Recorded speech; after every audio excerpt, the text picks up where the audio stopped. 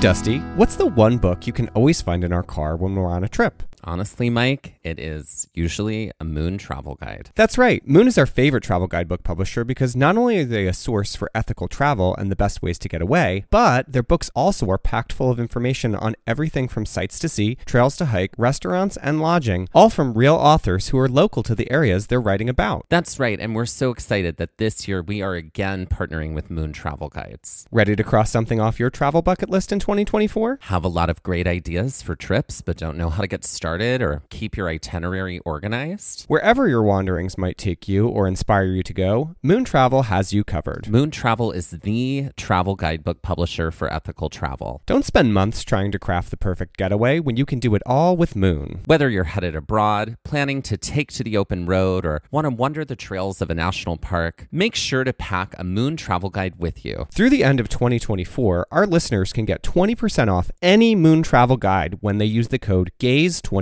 at checkout. That's amazing. And that is code GAZE24, GAZE24 for 20% off any Moon travel guide in Moon's entire library. And that is just for our listeners, and you cannot find that anywhere else. Be sure to visit moon.com. Head to our show notes and check it out and see Moon's entire collection of travel guidebooks.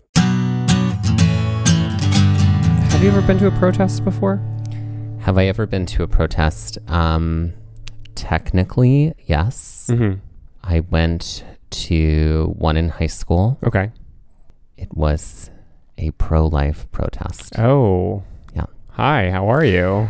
A protest I would not go to today. Right. That is not my ideology on that. Yeah, obviously. I know you very well. So, that would be the big bombshell secret of our friendship. Oh, wouldn't it? But no, it's... No, I did. And yeah. Well, you, like I, were raised very Catholic, so. Yeah. Yeah. Mm-hmm. Yeah. Mm-hmm. Things I thought were a good idea at the time. Right. Yeah. So, yeah, no, I would not. Certainly.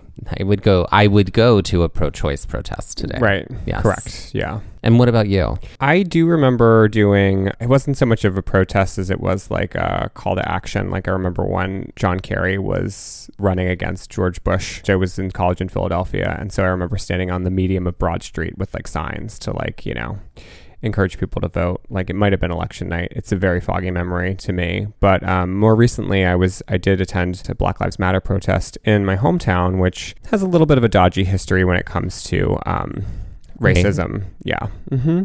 And that was really great. I felt really safe there, especially if you're listening to this in the future. These protests obviously happened during COVID-19, but everyone there was very respectful. Everyone was in a mask and everybody was socially distant from one another. That felt a lot more real than the participation that I took in college. But other than that, that's really been my only type of protest that I've been to. I personally do plan to attend more. Right. Things I'm looking to participate in. Right. And specifically regarding Black Lives Matter. Right. And I think whatever you can do regarding that, some people can protest, some people can't. Some people don't feel comfortable in that environment. It's a right that's given to us. We're going to delve a little deeper into that today. But it really is something that you have to feel is within you to do, and you have to feel is right for you to do. You really can't have anybody else make that decision for you. Welcome to Trail Mix by Gaze at the National Parks, the podcast. Today's Trail Mix is all about protest in the national parks system. That's correct. I'm Mike. And I'm Dusty. A protest, as defined by the dictionary, is a public expression of objection, disapproval, or dissent towards an idea or an action, typically a political one. Unaddressed, protests can grow and widen into civil resistance, dissent, activism, riots, insurgency, revolts, and political and or social revolution, which seems like we are currently living through. Sure. Like as Dusty said, we are going to talk a lot about protests today, but we're going to talk really specifically about protests in the national parks and how NPS's role with protests, whether it was by hosting a protest or by honoring or recognizing a site that was important to protest in the fight for civil liberties. We're going to be kind of dissecting that and kind of looking at that today. So people protest for all sorts of reasons. Their history is nothing new. In fact, they can at least be traced back to Imperial Egypt with a sit-down strike of graveyard workers, which is something that when I was doing the research for this, I found really interesting. Obviously, they often seek to change the sentiments, policies, and opinions of those in the majority, those in a position of power, or those who can make things happen by swaying the public through typically peaceful action. There have been many noticeable protests and marches throughout history, and many have actually occurred on NPS sites. But before we're able to talk about those protests, it's important to give some context on protests in our country and why we as citizens have that right available to us. Which essentially takes us back to the birth of America, or modern America, what we know as America currently. While the right to petition was guaranteed to all British citizens, the right to assemble was not a guaranteed right. It was a right to assemble that allowed the spark of American independence to grow into a revolution, which set the nation free from the British. America was a nation born out of British rule. While these protests weren't always peaceful and property and lives were certainly lost, the protests galvanized colonial citizens into action and eventually revolution. Perhaps that is why the right to assemble was an important part of the First Amendment to the Constitution, which guarantees this right. The First Amendment states, "Congress shall make no law respecting an establishment of religion or prohibiting the free exercise thereof, or abridging the freedom of speech or of the press, or the right of the people peaceably to assemble and to petition the government for a redress of grievances." But that right to protest isn't absolute. In fact, there have been scores of Supreme Court cases that have further defined what it means to peaceably assemble. And that doesn't just include protests, but also picketing, parades, marching, and assemblies. These Supreme Court cases, also outline fees and permits and the parameters for what is acceptable. Andrew M. Winston, who's a legal reference librarian at the Library of Congress in 2014, stated the following: "The Supreme Court of the United States held that the First Amendment protects the right to conduct a peaceful public assembly. The right to assemble is not, however, absolute. Government officials cannot simply prohibit a public assembly in their own discretion, but the government can impose restrictions on the time, place, and the manner of peaceful assembly, provided that constitutional safeguards are met." End quote. So essentially, even though the right to assemble is guaranteed to us as citizens, a permit is usually required in advance in order to ensure that constitutional safeguards are being followed. Depending on the type of protest, its location, and its purpose, additional requirements in order to assemble may be made. So think about curfews and or the blocking of traffic or streets. All these things are typically discussed and applied for ahead of time. Because of the significance of many NPS sites in the history of America, and the history of democracy and democratic practice in America, protests have been an important part of not only the history of America, but of the National Park System itself, or the National Park Service itself. Therefore, the National Park System offers visitors the opportunity to engage in demonstration activity while also managing the activity in order to protect park resources and NPS values. NPS has a set of guidelines in place which may include permitting for the event. If the event is happening in the District of Columbia, Maryland, or Virginia, a different regulation applies. As with most protests under the First Amendment, just like a local government, NPS can regulate certain aspects of the First Amendment activities, including time and place and the manner in which the activity is conducted. Each park site has a designated area for these activities to take place within. You can find more about these areas by visiting a specific park's website or emailing the park directly. Under the Plan Your Visit tab on each individual NPS site, there will be a spot for basic information, which will typically lead you to information on permitting. As long as you are not over a group of 25, not planning on using a stage, sound system, or structure of any sort, a permit is not required. If a permit is required, fees may apply, and the park can either approve or deny the permit based on a variety of factors. So having all that context allows us to talk a little bit more about protests at the national park sites. We're going to highlight 4 places managed by the NPS where major protests have occurred. While some of these protests relate directly to the site where the protest is occurring, others use the site because of either its prominence or its location in America and the American cultural landscape. The first site that I'm going to talk about is the Independence Mall, and the gay liberation protests of the 1960s, otherwise known as Reminder Days, which took place several years prior to the Stonewall riots from 1965 to 1969. So every July 4th, these protests of gay and lesbian citizens and their allies would take to the Independence Mall in Philadelphia, site of Independence Hall and other buildings and relics in America's fight for independence from the British, and demand the public take notice of the discrimination faced by gay and lesbian citizens.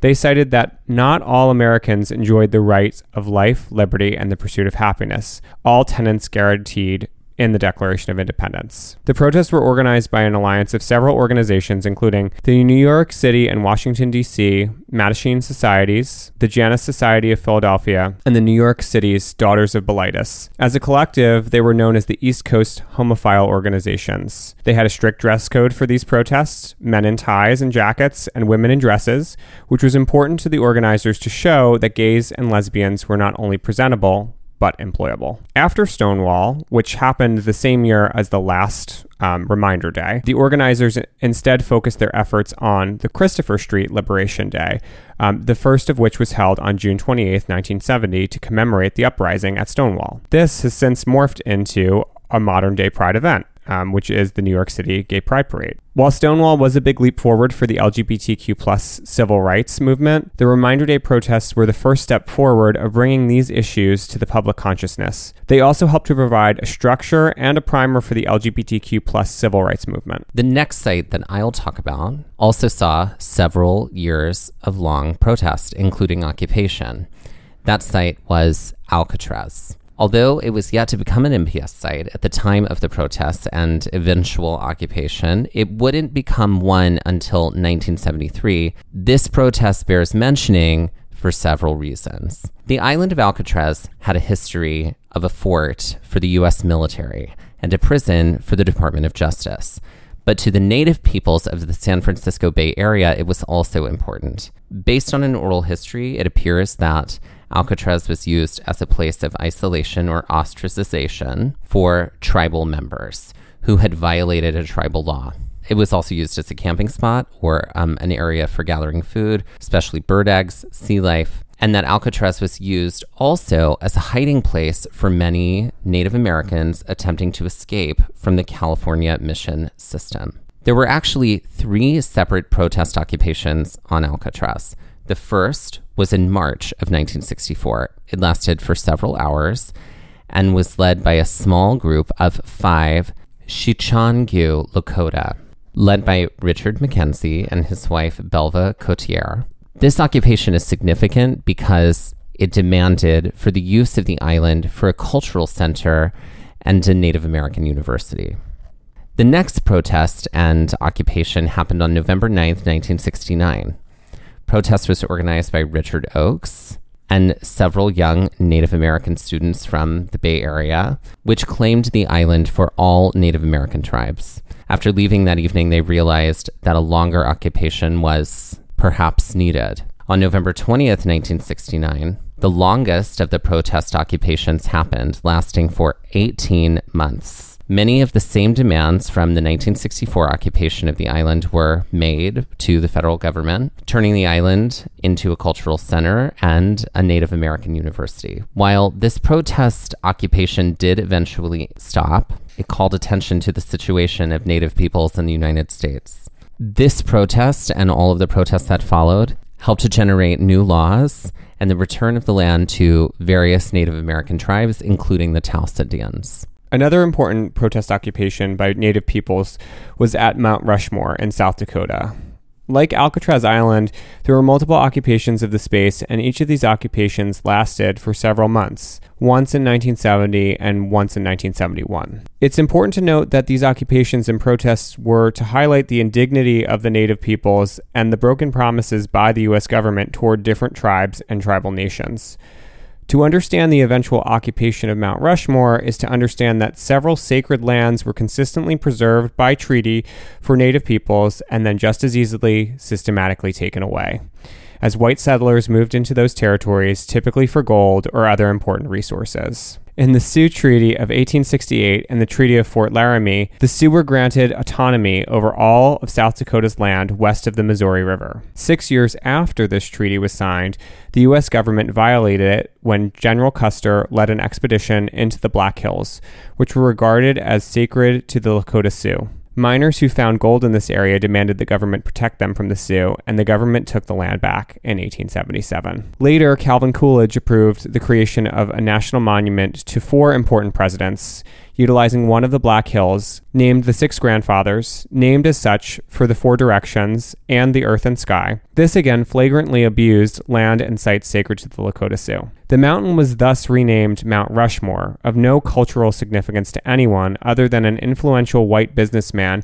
who was well connected to the area's mining industry for whom it was named. Adding insult to injury, the Lakota Sioux and other native peoples turned to direct action. In 1970, 23 activists climbed the 3,000 feet to occupy the top of Mount Rushmore, which they renamed Crazy Horse Mountain for several months. Here's a direct quote from United Native Americans President Lyman Brightman in 1970. "We're sick and tired of sitting back and turning the other cheek, and then bending over and getting those other 2 kicked. You're going to see some wide-awake, educated Indians. We've got some new Indians coming up, new warriors. This is a breeding ground right here. You're going to see a lot of spark." End quote. Later in 1971, 40 activists with the American Indian Movement climbed the mountain in order to demand treaty recognition. Unlike the 1970 protest occupation, this one ended in 20 arrests. In 2012, a UN report declared that the Black Hills, including Mount Rushmore, should be returned as Native American tribal lands. James Anaya, a UN representative on the rights of indigenous people, had this to say about the return of the land. Quote, "Land restoration would help bring about reconciliation. That restoring to indigenous people what they have a legitimate claim to can be done in a way that is not divisive, so that the Black Hills, for example, isn't just a reminder of the subordination and domination of indigenous peoples in that country." End quote. And now we are currently looking at another protest that just recently happened at Mount Rushmore. Right. So on July the 3rd, our president was holding essentially a 4th of July celebration style rally at Mount Rushmore. Native American protesters essentially blocked the roadway to the monument in the hours that were leading up to his speech at Mount Rushmore. The South Dakota National Guard was called in. The group of Native Americans refused to disband, and so the National Guard shot close-range shells at their feet and sprayed some protesters with pepper spray, and some people were also arrested at this protest. Talking about everything that we've talked about before and giving the context to the monument, it really is important to understand why this protest happened and to basically have this event from a president who doesn't care about immigration, doesn't care about people of color, black people, doesn't care about gay people. I'm sure that Native American rights aren't far behind on the list of things he doesn't care about. To have this event here, it really was a slap in the face to the Lakota Sioux, who hold this space and hold this land sacred. Some other context about this land. In 1980, the Supreme Court ruled that the United States had illegally taken this land from the Sioux tribe in a deal that was made in 1873. The Mount Rushmore carvings happened in 1941, or they were completed in 1941. Right. The federal government offered the Sioux people a settlement of $1 billion for taking the land, but the tribe refused, and they said that they would only accept their land back. Which the plot thickens because if you have been paying attention to Supreme Court cases, the case that was just ruled in Oklahoma regarding the east side of Oklahoma might make us revisit this Supreme Court case from 1980. Right. And something else might come up about it again. Right. And, is this land deservingly returned without any strings attached? Which, A, the answer is yes, of course it is. And B, though, is the federal government going to just give it up, essentially? Or is the state government just going to give it up? Which I'm sure that's what the people of Oklahoma are grappling with now, because our forefathers and foremothers did some pretty shady things. Yes. Right? Yep. The history of our nation, ladies and gentlemen. History of our nation. Right. Reasons why we protest. Right, exactly. And, we read the quote earlier, I read the quote earlier from the special UN report that said basically the return of the land is the thing that should be happening and essentially restores the indigenous people to that place that they have a legitimate claim to. And it will help to bring about some sort of reconciliation, which I'm sure is what is going to happen in Oklahoma, but we will just have to wait and see as those developments unfold. The National Mall's significance goes without saying as a set of NPS sites which has had scores of protests over the years. While the March on Washington for Jobs and Freedom in 1963 brought a spotlight on the mall as a national stage for national protests, other protests utilized the mall and its strategic position much earlier. On March 3rd, 1913, over 5,000 women marched down Pennsylvania Avenue to demand voting rights for American women. In November of 1938, a group of local Washington women protested the removal of the cherry trees from the tidal basin to make way for the Jefferson Memorial. On October 6, 1943, 400 rabbis marched to persuade the United States to rescue Jewish victims of Nazi genocide in Europe. In 1957, there was the Prayer Pilgrimage for Freedom, which asked President Eisenhower's administration to force states to comply with the 1954 Supreme Court decision in Brown versus the Board of Education desegregating public schools. And then there are sites that the National Park Service has recognized for their significance and their relation to protest and the history of the country. Here are some of the sites that seek to recognize this history, which are managed by NPS.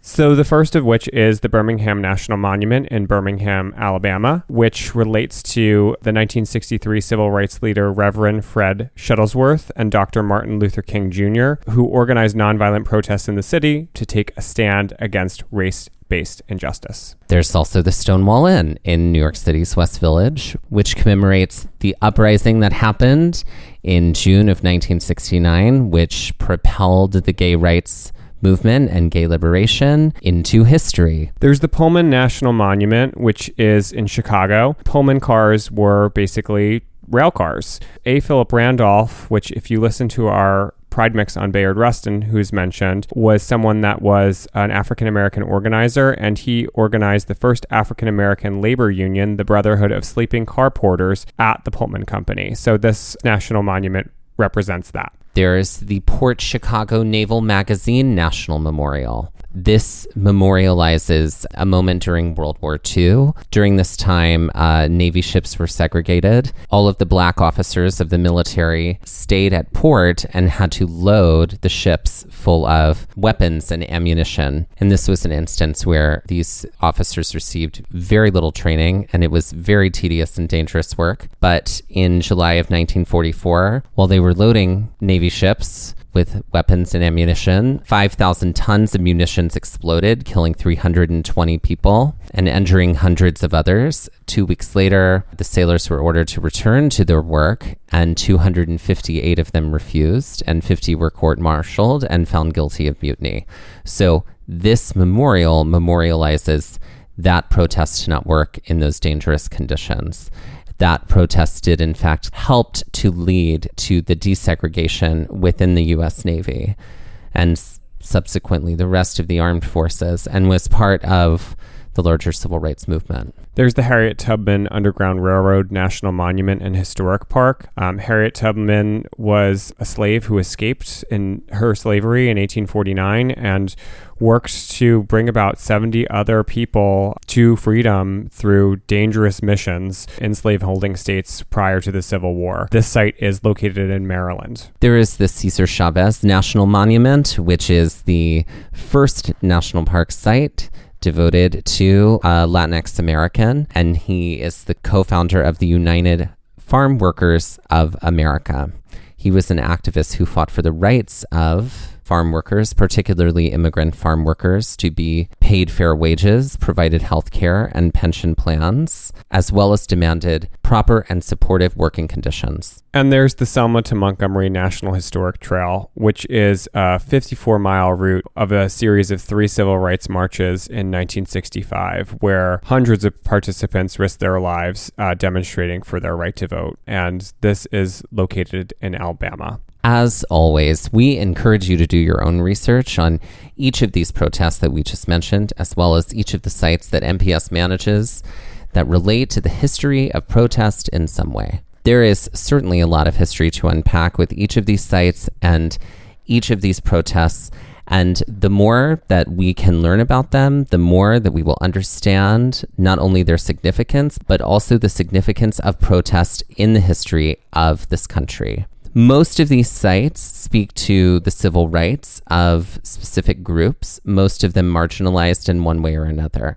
The right to protest afforded these groups the right to stand up and let their voices be heard, to shift the course of their history, and to shed light on policies and practices that were unfair and unequal and unequitable. The protests that are happening currently are part of a rich tapestry of people exercising their right to expose injustice and make change.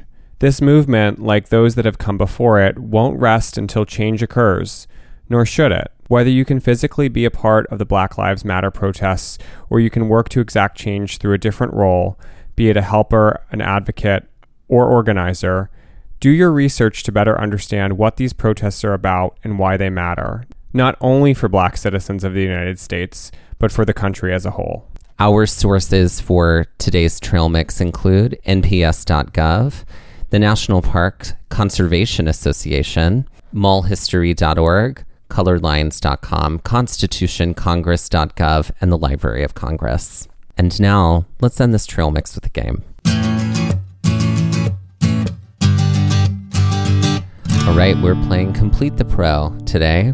Right. So how do we play this game, Mike? So I'm going to give you a definition of a word that will start with the word pro. So, for example, the exclusion of selling alcoholic beverage would be? Prohibition. There you go. So it's going to work just like that. I'm ready. Okay. So the size relation of one thing to the next. Oh, I don't know. Oh, I got you on the first one. You got me early. What is proportional? Oh, proportional. Okay. Okay. Okay. Spreading misinformation about something.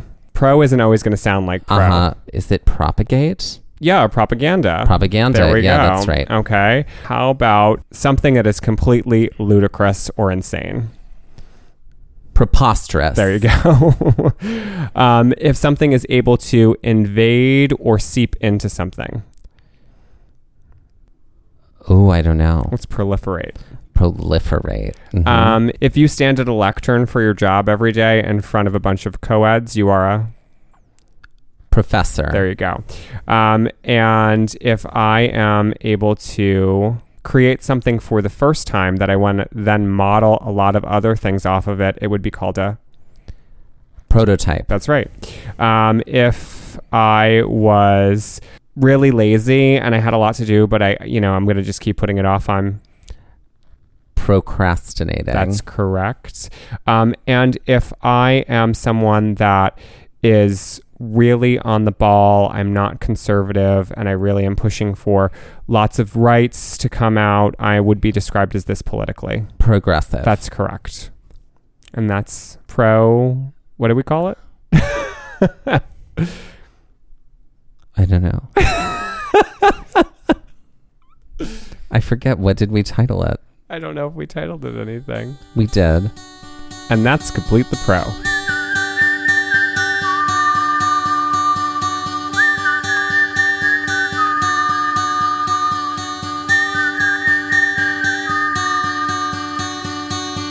This has been Trail Mix by Gaze at the National Parks, the podcast, and we're here to remind you to hike early and hike often, and that adventure is always out there. Gaze at the National Parks was created and is hosted by Dustin Ballard and Michael Ryan. To see images from this episode, visit our Instagram at Gaze at the National Parks. To contact us, email us at gazeatthenationalparks@gmail.com. And to find out more about the parks spoken about on this show, go to our website, gazeatthenationalparks.com, and that's Gaze, G-A-Z-E. All original artwork featured on our website and on Instagram is by Michael Ryan.